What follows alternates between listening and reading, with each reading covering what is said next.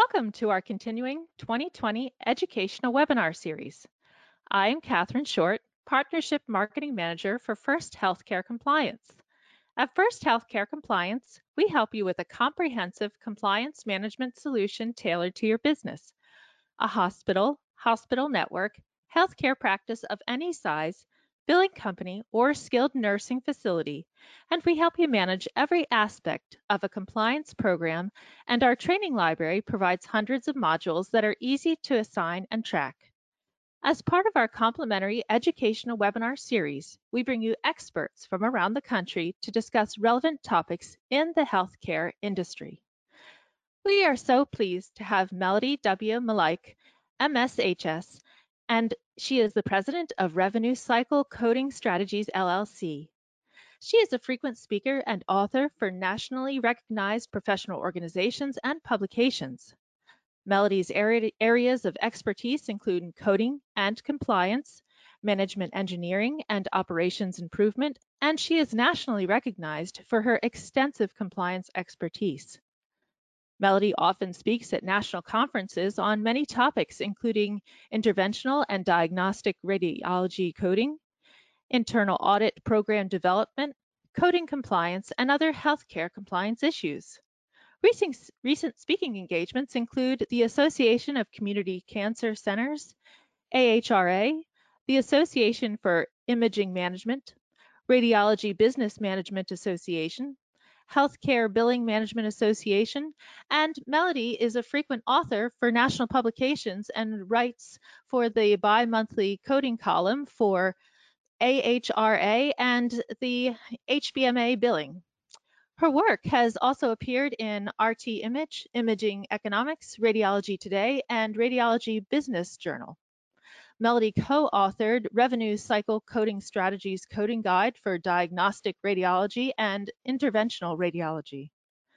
Prior to a current position, Melody held the position of Vice President for Billing Compliance for the largest national billing company, where she was responsible for the implementation, oversight, and maintenance of the billing compliance program. Melody holds a Master of Science in Health Systems degree and a Bachelor of Industrial Engineering degree, both from Georgia Tech in Atlanta, Georgia. She also holds the professional certification for Certified Radiology Administrator, Certified Professional Coder, Certified Professional Coder Hospital, and Radiology Certified Coder. Melody has achieved fellow status with the AHRA, is a recent recipient of the prestigious AHRA Gold Award for her organizational and industry contributions. A copy of the slides is available for download on the control panel. Feel free to submit questions into the question box on your control panel during the presentation. We will address questions at the conclusion of the presentation. Your PACOM and PMI CEU certificates will be emailed to you following the broadcast. Your PACOM certificate will come directly from PACOM, and your PMI certificate will come from our email. There is no need to request either one. Additional CEU opportunities will be available to BC Advantage members following the live broadcast. See their website for details. A download of the handout is available on the side or upper panel of your screen. So Melody, a very warm welcome. Thank you so much for being here today. We're so happy to have you. Thanks, Catherine. I always appreciate the opportunity. Well, today we're going to be talking about appropriate use criteria, sometimes referred to as clinical decision support, and talk about what do we need to be doing today from a testing standpoint, and also implementation and what are some of the next steps. You know, one of the challenges with implementing appropriate use criteria is there's not one right way to do it. It's really dependent upon your systems, depends on what role that you're playing in. Some of you may be coming from an imaging perspective where you're going to be actually doing the exams, you're submitting the claim forms for it. Some of you are coming from a perspective that your providers are ordering the exams, and some are a combination. If you're in a practice that actually owns an MRI machine, for example, or a CT or a PET scanner, your physicians may be ordering and you may be billing for those services. So depending on what your organizational structure is, that's going to really drive how you're actually going to go through the implementation process.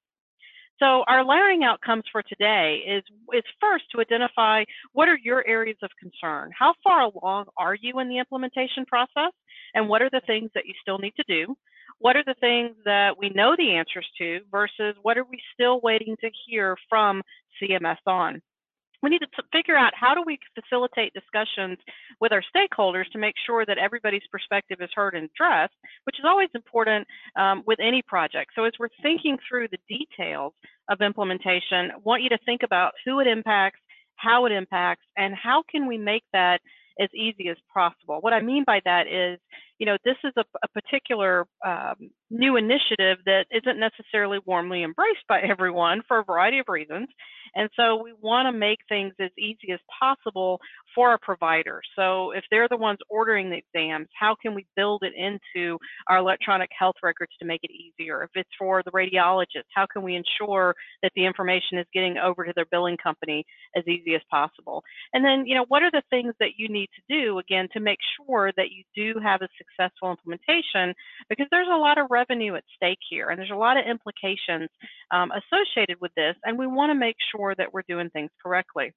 So we're going to start just real briefly with a background of appropriate use criteria. How did we get to where we are today?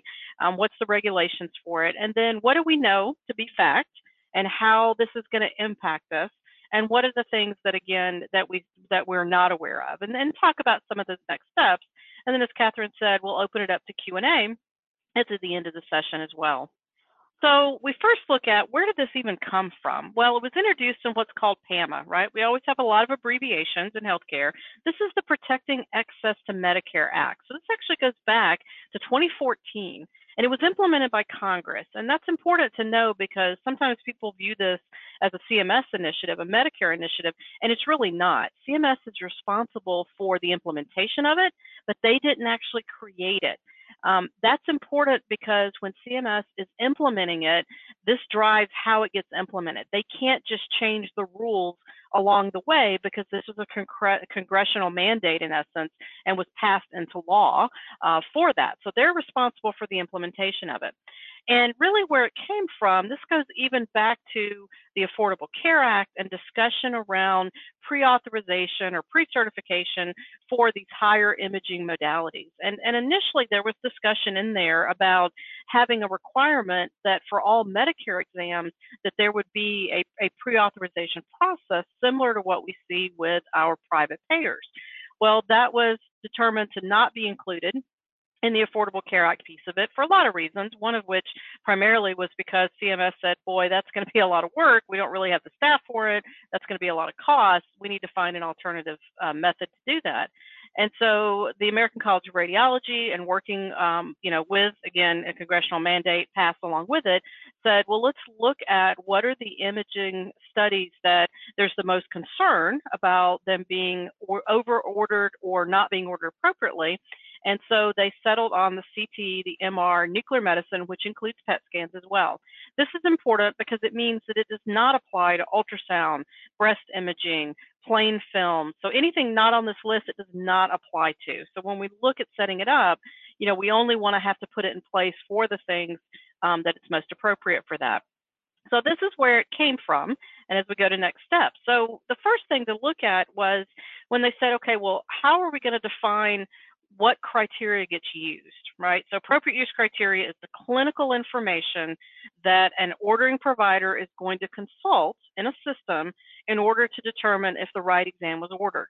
So when they were choosing the entities that could, quote, define appropriate use criteria, they started and said, well, for us to consider an organization, they have to at least address these 8 priority clinical areas. Doesn't mean they don't have more than that, and pretty much all of them do, but just to go through the evaluation process with CMS, the organizations had to start with these 8 priority clinical areas. And these are areas in particular that Medicare has seen obviously a lot of higher imaging for that, and there's concern about are ordering providers selecting the right exam. So you can see you've got your headache and your low back pain and lung cancer and things like that as well. Some people have talked about, are they going to add to the list? That's not really the focus at this point. This really came into play when they first identified what criteria could be used. Now we're talking about several years back. Might they add to it? They might, but honestly, again, that's not really the focus at this point with it. So if you look at the list, and this is still, even though the date on the slide, as you'll see, is June 2019, it hasn't been updated since that time. But I always recommend that you look on CMS's website, and there's the link for you, so you can see the most up-to-date list for it. So again, PLE is the provider-led entities. It is a provider-led entity that can create appropriate use criteria. So we're starting at the basics to say, what is the information they're looking at? So if you look at it here, you can see it's a combination of professional societies, such as the American College of Cardiology, the American College of Radiology, with that.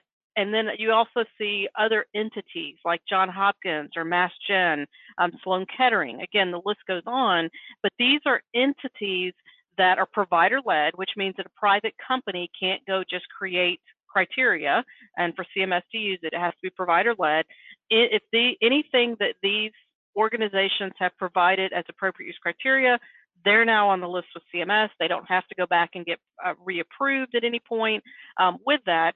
And so these are entities that publish appropriate use criteria.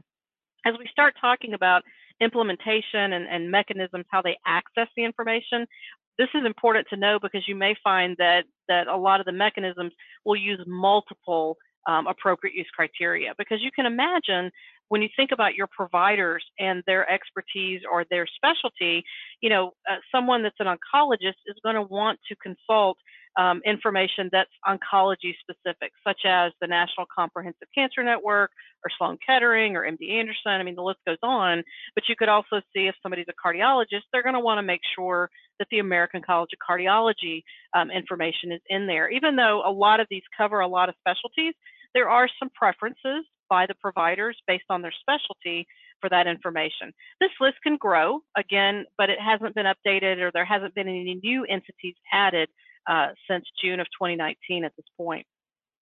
So the process is that the ordering provider must access appropriate use criteria through a clinical decision support mechanism. So a CDSM, that is an official term that Medicare uses, so another abbreviation, or CDSM, with that. So when they go to order an exam for a patient, they're going to consult this appropriate use criteria either through software that's been integrated into their electronic medical record. So even if they're on a physician EMR, it might be in their system. It could be if they're in a shared medical record with a health system, maybe they're on Epic or Cerner or any other system. It might be they access it that way.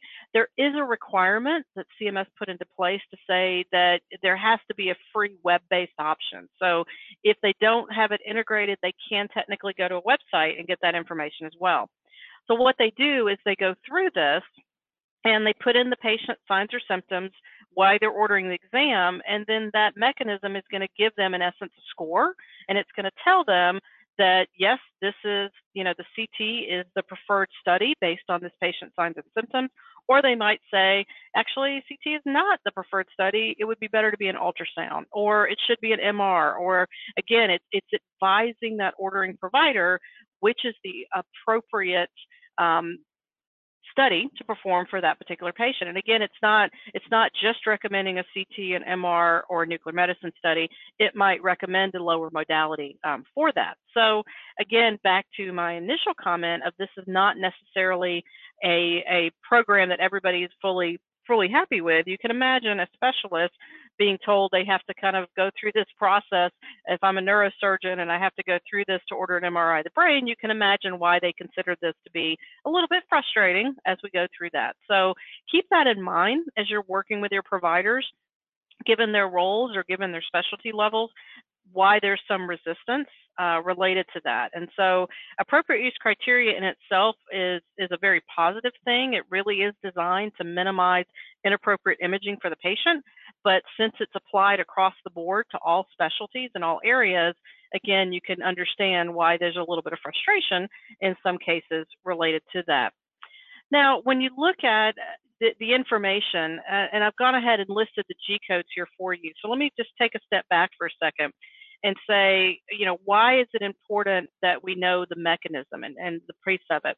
I'm going to flip back a slide because one of the things that I want to also share is kind of what was the original intention of the program and what's it's that short-term versus long-term. So when this was originally set up, The intention was that the ordering provider would consult the mechanism, and the mechanism, in essence, would create a smart number. And within that smart number, which has yet to be defined, it would say, okay, this is Dr. Smith, and Dr. Smith is ordering a CT of the abdomen for this particular patient, and here's the score. So it's the right exam, and all that data would be in there, and CMS would get that data from the mechanism itself. And then they would be able to look at that ordering practices of that provider, and all of it would be contained within the mechanism. Well, as time has gone on and we're moving towards implementation, CMS, basically said, well, we're not in a position to be able to take that data, do something with that data. So we're going to have to put in a different process to get the information. We're going to have to do it at the claim level. So when you hear people talk about a smart number, or you hear them talking about, well, there's information that the mechanism creates, that's true. There is that. But right now, none of that comes into play when we talk about the implementation process. It will in the future, hopefully sooner rather than later. But in the short term, anybody that's billing for the imaging services is now in a position where we have to make sure that the information's on the claim, because that's how the data is going to get to Medicare. So what they've done is they've created G codes to identify the mechanisms themselves that we're actually going to have to put on the claim form for both the imaging provider. Again, that's not just limited to imaging centers and hospitals. If you're representing a specialist that owns an MRI machine like an orthopedist, you're going to have to do this as well. So you've got your G codes to communicate what the mechanism is, and then I'll talk about the modifiers in just a minute.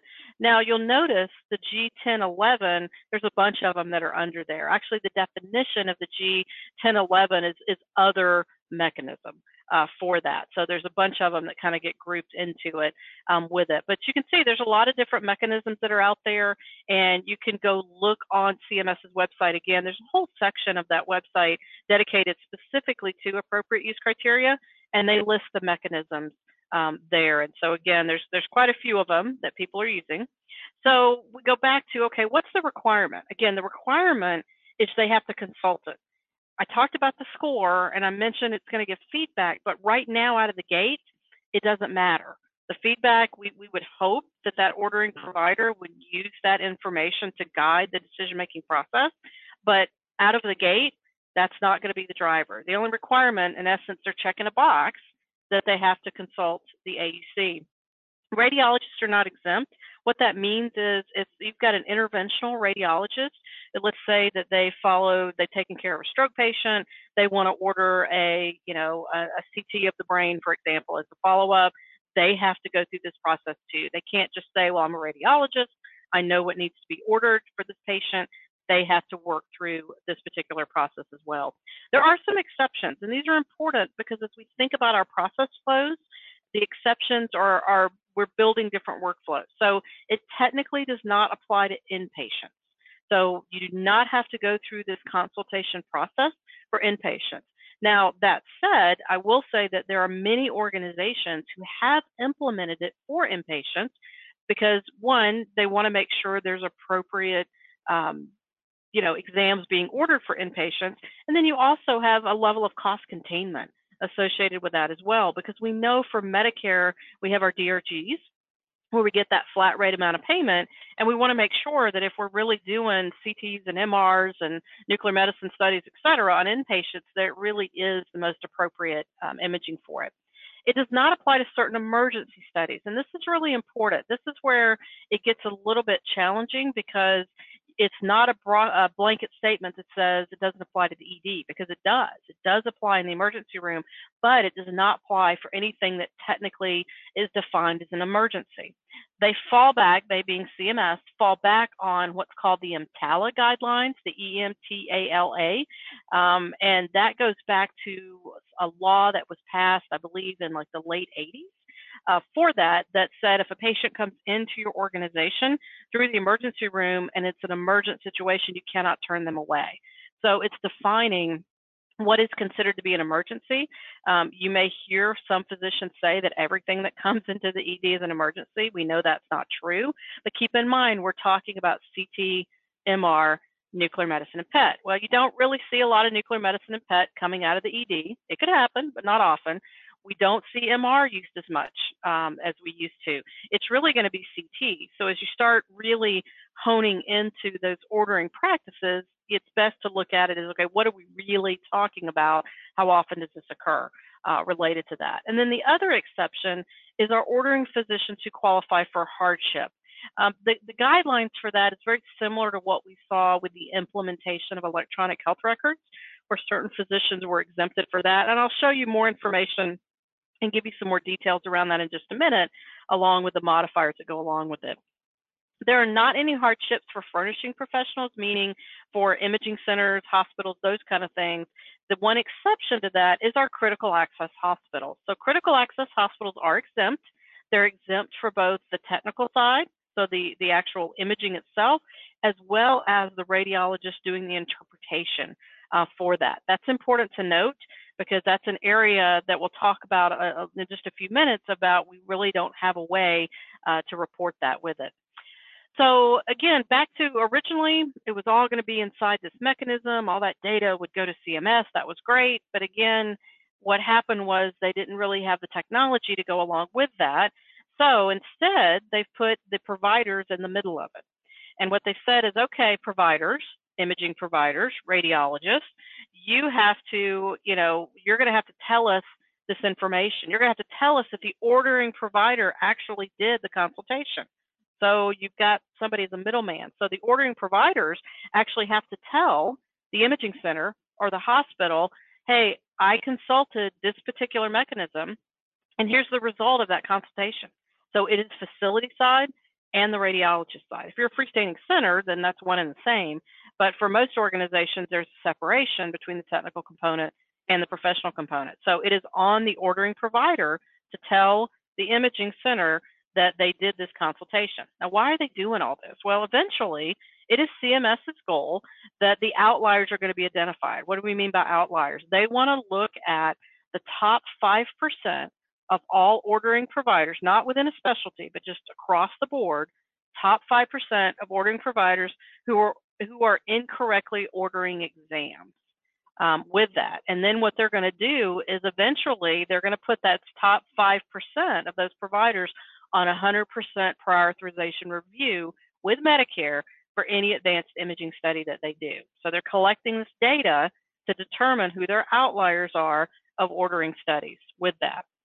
And so some initial studies that we've seen with organizations that have implemented this, where they have found the greatest opportunity for education, has really been with a lot of their non-physician practitioners. That's not a blanket statement saying they're doing a bad job of ordering. That's not it at all, but more of a, as people are implementing it, where are they seeing opportunity for education with it? You're probably not going to see it again. I'll use my neurosurgery example. They know when to order a CT or an MR, or an orthopedist knowing when to order an MR of the joint, those kind of things. So it's going to be interesting what comes out with it. But that's the overall goal. As far as the time frame for this, we don't know yet, because similar to our quality programs, with that, there's usually a 2-year delay. So they got to collect data. The other thing I would point out is within the MACRA, so within our quality program, the use of appropriate use criteria is actually a very highly weighted activity for the ordering provider. So they're coming at it from our standpoint of billing for it, but they're also coming at it from the quality side for our ordering providers as well. So from a time frame standpoint, just to give a brief look in history. So again, the law originally passed 2014. So we're talking quite a few years ago at this point.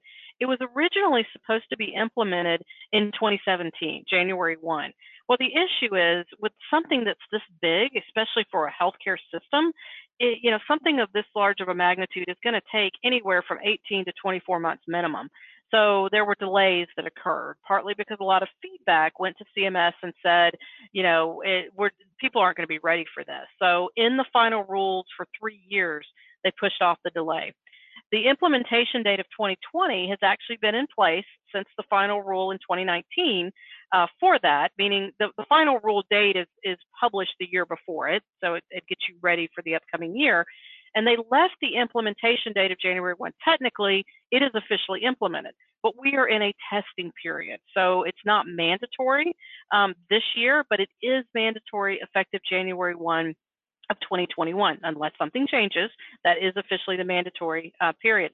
There was a voluntary reporting period that started in July of 2018 and went through the end of 2019. If anybody chose to participate, they put a QQ modifier on stuff and were communicating that they were doing it for that. But right now, we again are officially in the implementation date, and we're in our testing period. And the goal of this is to roll out everything, figure out what's working, what needs to be improved with that, because there's a lot of different aspects of it, right? So we've got stuff that's occurring at the acute care level and then the ED.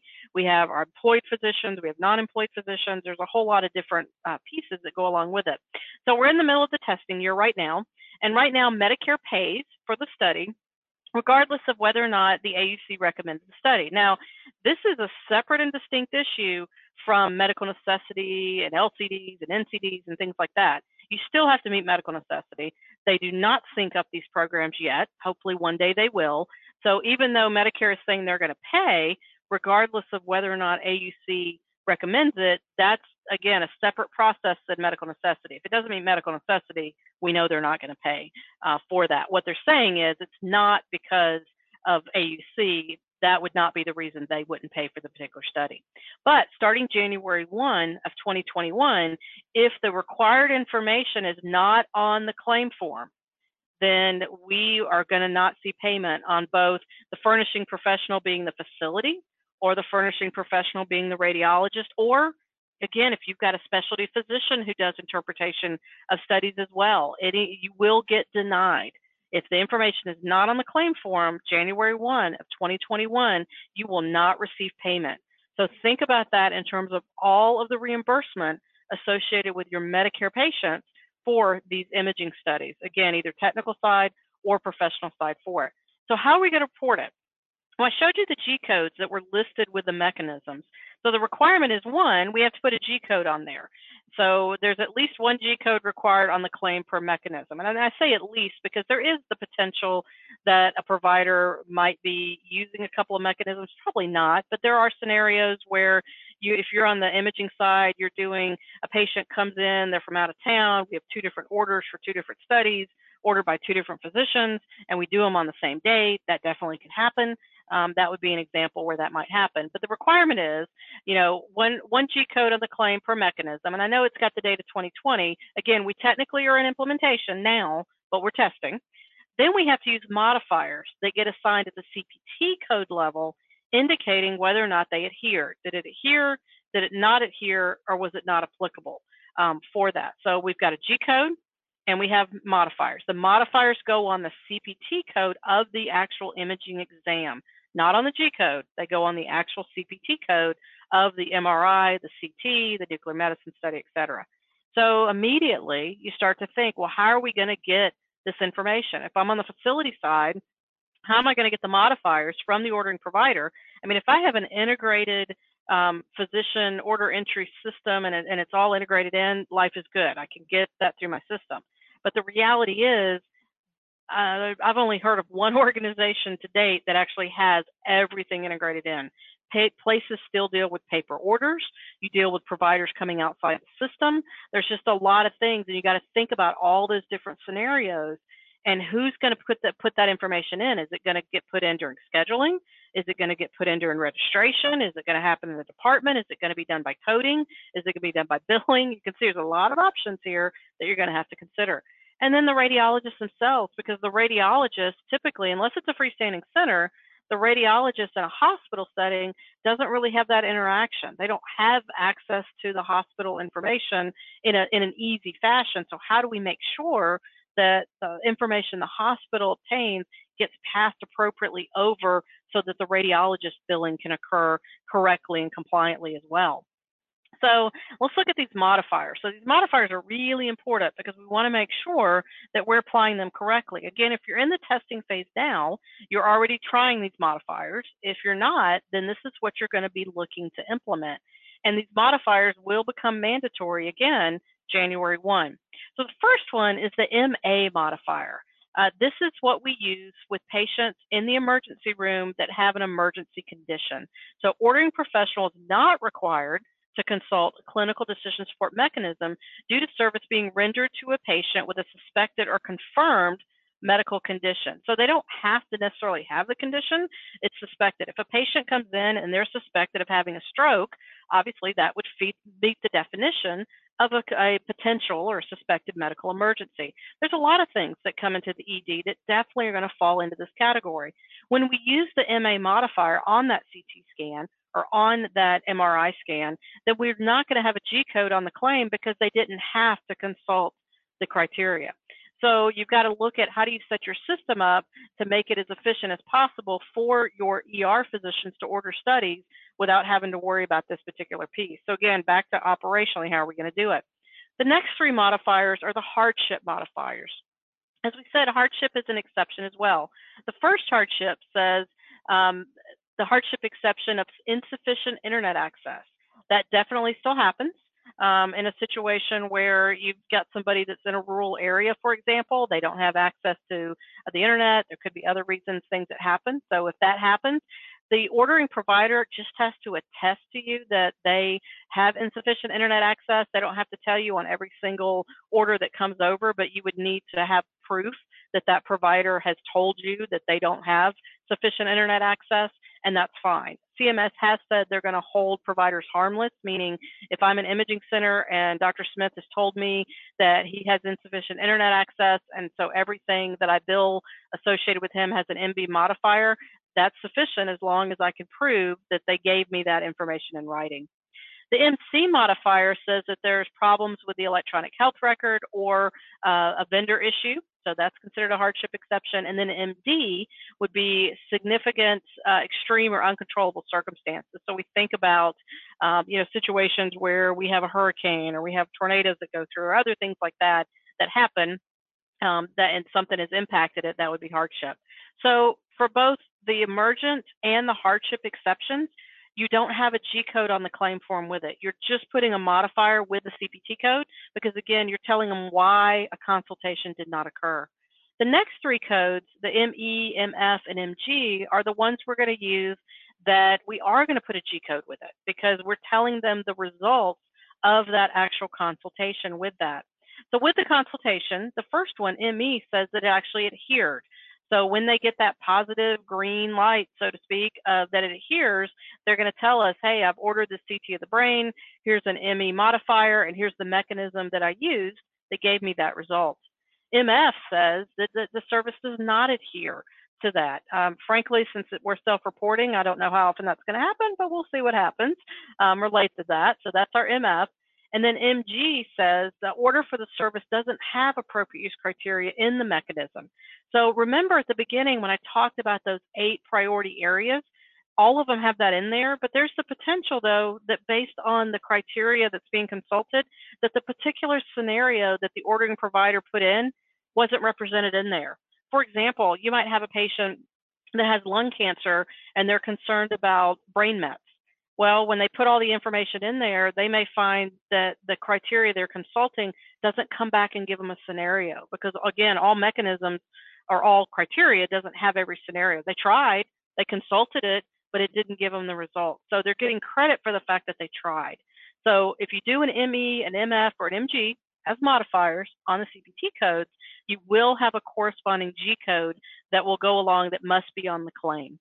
The last modifier is probably the big one everybody's using this year for testing is MH. That one says it's unknown if the ordering provider consulted it. That's our testing modifier. It enables us to make sure things are working, that we're able to submit claims through and things like that, but we're saying we don't know if they did it. So the question comes up with that MH modifier is what's going to happen to that modifier come the true go live date? We would anticipate that this modifier will go away and no longer be valid after 2020, but we won't know that for sure until actually we implement in January 1 of next year. So this is one of those areas where we're going to make sure that we're getting some good information with that. So that MH modifier is something that we're definitely going to be watching very, very carefully. So what do we know at this point? We know that right now we can start reporting those G codes on there and we can do the modifiers at the line item level, meaning on the individual CPT codes for designated exams. We know that multiple G codes can be on the same claim. For that, again, there's some scenarios that could happen, but I would anticipate that the majority of the time it really is going to be just that one modifier that goes on there. Now, here's a big issue that's come up is who has to do the actual consultation, right, of it. And one of the things that CMS has been clear on is that facilities cannot do this for the referring physician or the ordering physician. That's very, very important. It defeats the whole purpose of the actual initiative for that. What CMS has clarified is that referring physicians can have their own clinical staff perform it at their direction. Several key things in here. One, it has to be clinical staff. It didn't just say their own staff. So there should not be a registration person or billing person doing this on behalf of the ordering provider. That's very, very important. And it has to be their own clinical staff. It's not directing other clinical staff, like somebody that's engaged by the hospital or something like that with it. So this is a very important piece. So can they have their nurses or their PAs or their NPs do it? Absolutely. Based on CMS guidelines, they are allowed to do that for them. But again, that does not, it's clinical. It's not registration. It's not billing people. It's not their front office staff that are doing that. So that's very important. This is already an issue because I've even heard of situations where facilities, meaning on the hospital side, have directed their staff that they need to do this for an ordering provider, and that is not compliant. So I do think we're going to see some additional information coming out from CMS on this because they want to make this really crystal clear that the responsibility for this is clinical and it does lie with the actual provider themselves. So there's been several things that CMS has put out to provide additional information because one of the things that has been relayed to CMS is that there was still a lot of unanswered questions, especially for the facility side, on the hospital side. So on January 9th of 2020, they issued a document, and the link there is for you. They gave guidance to the hospital side on information of how to submit on the UB04, also called the CMS 1450 with that. And it gave 10 different scenarios of how to report the G codes and the modifiers for it. And it also answered the question of how do they report the ordering provider's NPI number on that actual claim form. So if you're on the facility side and you do any UB04 billing, you definitely want to make sure that you've reviewed that document in detail so that you can see all the scenarios that they've given for it. The other thing that's useful, even if you're on the physician side, and yes, that was given as guidance for the hospital side, they also put some clarifications in there about the modifiers and about the G codes that it really applies to both sides as well. So I always recommend for something especially this big of an initiative, you read up as much as you can on everything and get all the information that you can. So it also covered, again, a lot of scenarios of what do you do if there's not a specific HCPCS for a mechanism. We saw that G1011 on there, and then the multiple consultations of the same clinical decision support piece in there.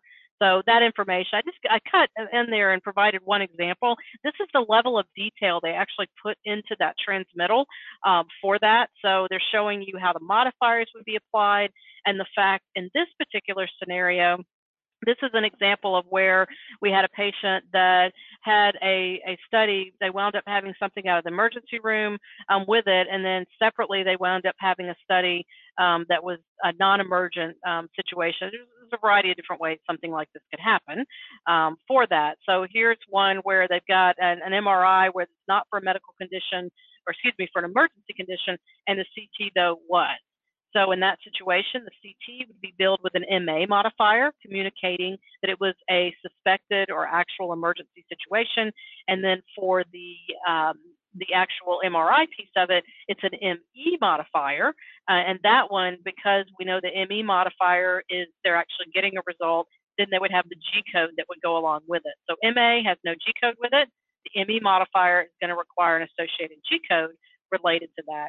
And it also, for the hospital side, gave them information on what revenue codes that you use for that. And what they basically said is we use the same rev code for the G code that we do for the actual study itself with that. So other additional questions that come up. These are really important because you got to think about the process aspects of this. Is CDS going to be required when Medicare is a secondary payer? The answer is yes. Medicare has stated that it is going to apply. They have not published this in writing as much as they are going to. This comes from direct conversations with Medicare as well. This is very important because if that means that we have to put this information, so if somebody has a primary commercial insurance and Medicare secondary, we're going to have that information on that primary claim, because if we have a crossover claim, which is what happens behind the scenes. Well, what's going to happen if that primary payer all of a sudden gives us a denial and says we don't recognize this modifier? We know that could totally happen. So you've got to think about, how do you make sure that we're also, even within our own systems, doing it so that it's looking at the payer and say, oh, well, if it's not Medicare primary, I'm not going to make the ordering provider do it. Well, since it applies to Medicare secondary, that's why most organizations, you just do it for all of your patients. With that way the insurance piece kind of works its way out from a billing standpoint. And then you figure out what's actually going to go out the door. The other one that's really important to be aware of, that's going to create some potential challenges as it relates to the flow, is observation patients. So does it apply to observation patients? The answer is yes, because observation patients are technically outpatients with that. So that's another one when you think about status, and we're seeing a lot of different criteria of when is it outpatient or versus inpatient observation, even with private payers that might say, oh, well, this didn't meet our qualification for inpatient. You have to bill it as an outpatient for observation. So again, and if we had them as an inpatient and you didn't require the ordering provider to go through consultation, you potentially put some revenue at risk if you didn't do it for that particular scenario. So that's these two, the secondary payer and the observation patient status, are two big areas that are really important as you're looking at the implementation. What's going to happen to that modifier in 2021? Again, don't know yet. So that's something that we're definitely going to be watching to see what happens with that. The other one that we don't know is, I mentioned that critical access hospitals were exempt for that. How do we, if you're on the radiologist side, how do we communicate to Medicare that they did the interpretation in a critical access hospital, and therefore there's not going to be a G code with it, right? So we really almost need another modifier, because our place of service codes, we don't have one that specifically says critical access hospital. So there's not really a way that they can see it. Yes, that may be on the claim form down at the very bottom in the middle where we list the facility, but if that's not something CMS quote reads when they look at it, that would create a challenge. So this is something that still has to know. So anybody that deals with critical access hospitals, something to be aware of that we're going to have to address for it. One of the other questions that's been posed to CMS that they answered as well was, well, what happens if we get the patient back and it really is the incorrect exam? We don't image somebody just because somebody ordered it. That's part of the process in imaging, is to make sure that it's the right exam. So we give feedback to the ordering provider and say, look, for what you're looking for, it shouldn't just be an abdomen, it should be an abdomen pelvis. So it's different codes, for example. And they stated that they did not have to do, quote, a reconsultation at that point. So they do not have to go back into the mechanism at that point. They would continue to be able to use the initial score, so to speak, or the initial feedback related to that. Some of the other questions that we have, how's the rendering provider going to determine when a claim denial results from a failure to consult the clinical decision support, the mechanism, distinct from something else? Or are they going to give us things on the EOB that actually tell us, hey, this is why it was denied? It was specifically around AUC, not another reason for it. Then other things too is, what about the requirement that it applies for things that are not covered by Medicare? For example, if we get an ABN, advanced beneficiary notice, for an MRA that's not covered, do we still have an issue where we have to do the appropriate use consultation with that? Again, still waiting on some of the answers for that. Other things that we're seeing related to that is, even during the testing period, for those of you down in Florida, we've heard that there's been some denials from First Coast on our CT pelvis. So of all codes, 72192 through 72194, related to First Coast for that, this is something that, they just didn't get it loaded in. They didn't have the actual codes in there like they needed to. And so it's good. This is exactly why you have a testing period, so that you can identify what those issues are and how they need to be addressed from that standpoint. Other thing with that is you got to think about, what is the role of the radiologist in this? And hopefully the answer to that is not much. And I mean that in a very positive way, because if the systems are flowing through, we don't really need to bother our radiologists with all this, because we would capture all the data appropriately and it would flow through to the billing system related to that. The other piece that I would throw in there is we've really got to work hard to make sure this doesn't impact the patients. That this is not something we want to put the patients in the middle of. If we've set up good processes related to things, then we don't inconvenience the patient. We don't want a scenario where the ordering providers are saying the radiologist is making me do this, or the ordering provider is making me do this. This is a CMS, implementation that was required by Congress. Yes, we have to do it, but again, we need to make it as smooth of a process with it. So what do we do now? Well, you need to look at, how your charge flows are going to change. So, kind of putting the geeky hat on, because I'm a geek, so I like the geeky hat, is to look and say, have your process flowed out? How does data flow through your system right now? And how's it going to change? How's it going to change for the ED? How's it going to change for our scheduled outpatients? What about, again, if we've got employed physicians that utilize our system? If we have physicians that are non-employed that utilize our system, that don't utilize, there's all different process flows you have to think about, and who's going to be accountable for gathering that data, and at what point do they gather it in the process? How are the facilities going to get that information, and then how's it going to get passed? And the communication that goes on between the physician and the facility side is really, really important here to make sure everybody has what they need. Now, for some of you, if you are in an orthopedist office or you're in a cardiologist office, and you don't have this, you've got a different scenario where you still need to think about your flow. How can I make it as easy as possible for my physician to order, to consult this appropriate use criteria while they're ordering the exam? So let's say my cardiologist is ordering a nuclear medicine study. How do I make that as easy as possible? And then how do I ensure from a billing standpoint that that information goes appropriately on the bill? So again, your questions may be a little different based on your organization, but the concept of making sure that when we're billing, it's accurate, and how I'm going to get that data is really important, and we've got to dig through that in the detail. If I'm on the hospital side with that, ER patients are a big issue. How are we going to determine when it's not applicable from a process standpoint? There's not one right answer to this. Your EMR vendor is going to be able to provide you guidance on how other people are handling it or what they consider best practice, but even how you've implemented the system within your own organization is going to drive some of that. And what are the systems that interface, and how is stuff going to flow through related to that? Because you've even got to think about those G codes. You're going to put them in the charge master, probably should, but again, we don't want to put the modifiers in the charge master, so how are we going to get that? And then what are we going to do if there's not compliance by the ordering providers? Are we all on the same page that if we do these studies and they were not compliant, then we've done them for free? And how much do you want to do for free? Remember, we're talking about non-emergent, outpatient services, right? If they're inpatient, then it doesn't apply. So how much of this non-emergent imaging are we willing to do for free, and who's going to enforce that? And how do we balance that with our ordering providers? And that's why we want to come up with the smoothest part as possible, because again, we don't want to make them jump through a bunch of hoops, or they're going to give their business elsewhere. So you've got a lot of revenue at risk if we don't do this correctly. And we got to think about our manual orders, because again, manual orders throw a whole new wrench into things. Are they gonna be good and write down the modifier on the order? Are they going to put the G code in the order? How are they going to do that? So that's become a very, very important piece as well when you think about that particular process.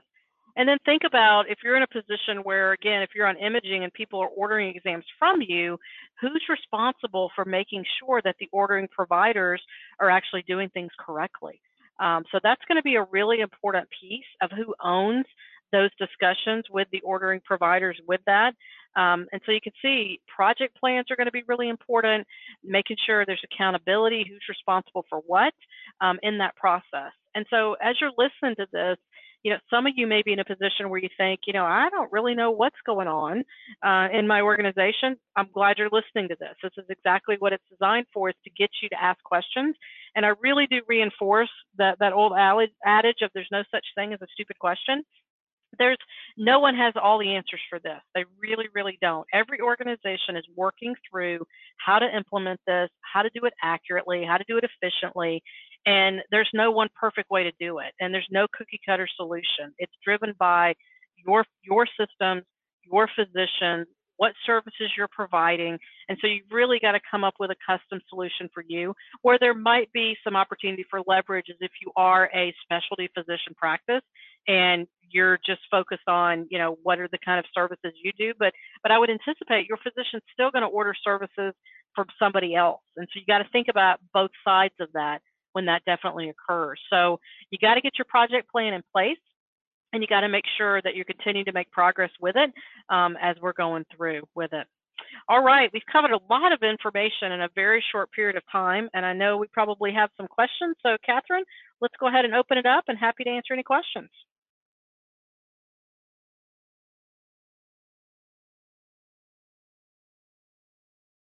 Okay, thank you so much. We do have a few questions, and the first one is, can you give me some examples of when the hardship modifiers would be appropriately utilized? Okay, so there's some, like I mentioned, the whole issue of insufficient internet access. If a provider truly is, let's say, in a rural area and they don't have it. Another interesting scenario that came up with a hospital recently that I frankly hadn't thought about out of the gate was, sometimes we have downtime. We have scheduled downtime for systems. And so even though those may be at odd hours, let's say they're going to do scheduled downtime on a Saturday night from 2 a.m. to 7 a.m. Well, there's still patients coming into the ED during that time period. So there may be a situation where it's a non-emergent ED patient and they're ordering a CT for them and they're not able to consult the appropriate use criteria because they don't have access to that. So that would be an example that would, quote, fall into the hardship because they didn't have access to it, during those time periods. So I think you have to look at not only from the standpoint of typical scenarios you might see, but some of those kind of things. I think those are probably the two biggest ones that we're going to see. And then clearly the catastrophic situation where, somebody doesn't have internet access because, again, they've had disruptions related to things for that. So I think, and I think we're going to probably see other ones. And I would just add that this is why learning from others and sharing information of best practices and the good, bad, and the ugly is so important, because we can learn from other organizations and how they implement it in the scenarios that they encountered as well. Okay, great. Melody, I have a question. Do you have a slide that has your information on it, your contact information on it? I sure do. I have that as the last slide, and when everybody downloads the slide information, they'll have that there as well. Okay, great. Yeah, I was just going to remind people that they can not to forget to download the slides also, so that they have the information as well. Good, great. Okay. Okay, so we have another question here. How will most organizations respond if the implementation is delayed for 6 or 12 months or whatever? How is that going to be? How are they going to respond? A good question. There is some rumors out there right now that we may see things delayed because of COVID-19, or just delayed because there's other concerns or focus related to that. As of right now, as of the the date of this audio web, we have not seen a delay yet. However, we always want to be aware of it and check it. In the rulemaking process for the Medicare Physician Fee Schedule proposed rule, CMS is going to provide additional information. They may put it there, or they might put out another delay with it. But if they do, and we'll say if they do delay by 6 months or even a year with that, organizations that I'm aware of are just going to use that as additional time for testing. I think the only thing that it would really delay, I would argue, is your non-employed physicians, because if you're doing it within your acute care setting, or you're doing it within your own organization, having as much time as possible to test through scenario is in everybody's best interest. It's not going to go away. If anybody thinks for a minute that Congress is going to pass, because it would take Congress literally to pass a law to say they're not going to do it, that's not going to happen, because this is ultimately going to save the government money as far as exams and things like that go. So it's going to happen. It's just a matter of when. So if you do get a gift of another 6 months or another 12 months, use it for testing, and then I would push off when you require your non-employed physicians to consult it, and I would push that closer to the actual implementation date because that's your biggest hurdle to cross. Okay. We have a question concerning priority. So how are most organizations approaching implementation in terms of priority by area? Good question. So, there is some variation by organizations, clearly. I mean, some places have said we're going to implement it on the inpatient side, even though it's not required, because we think that's the biggest bang for the buck. But what I've seen most organizations doing is they're addressing it with the acute care setting first, meaning your ED, your observation patients, anybody coming into the health system, scheduled outpatient, that types of things. Then if they have employed providers, so they have practices that work for the health system or owned by the health system, they implement with those employed providers next. And then last is the non-employed providers, because again, you really don't have the influence for it. And once you require them to do that before you'll do the patients for them, that's that balancing act, because if you do it too soon, you risk losing all that business because your ordering providers say, hey, I'm going to go to the other hospital, or I'm going to go to the imaging center down the street because they're not making me do this because it's not required yet. So that's the balancing with it. So I would say acute care, employed providers, and then non-employed providers. Okay, all right.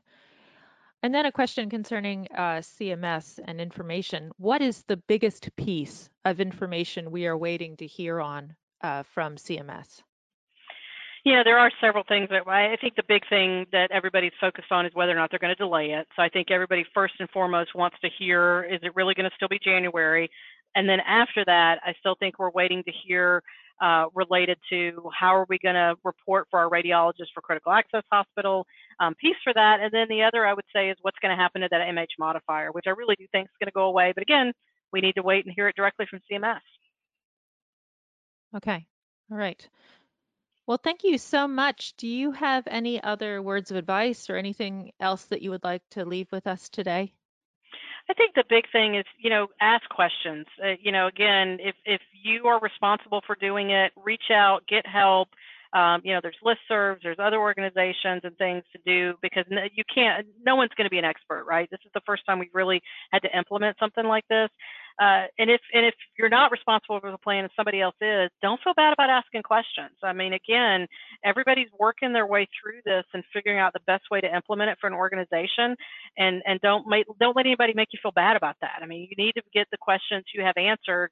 I think a lot of it in implementing this, it's not so much does anybody have all the answers, but are we all asking the right questions? And we do have to continue to ask the questions to make sure that things are being addressed, and don't assume somebody else is doing it, because again, this is new and there's always that possibility that nobody thought about that. So ask lots of questions because we want to make sure we have a smooth implementation. Okay, great. Wonderful advice. Thank you again so much for coming on today. We surely appreciate it. It's my pleasure, and really always appreciate the opportunity. Okay, well, thank you. Attendees, thank you also. Please use the contact information that you'll have on your download and on the screen. Please send us any questions also, and we can forward them on to Melody. Please remember your PACOM and PMI CEU certificate will be emailed to you from within 2 days following the broadcast. There's no need to request it separately. You'll get it automatically. You can register for future webinars or request a demo of our compliance solution on our website at firsthcc.com, or call us at 888-543-4778. And thank you for joining us.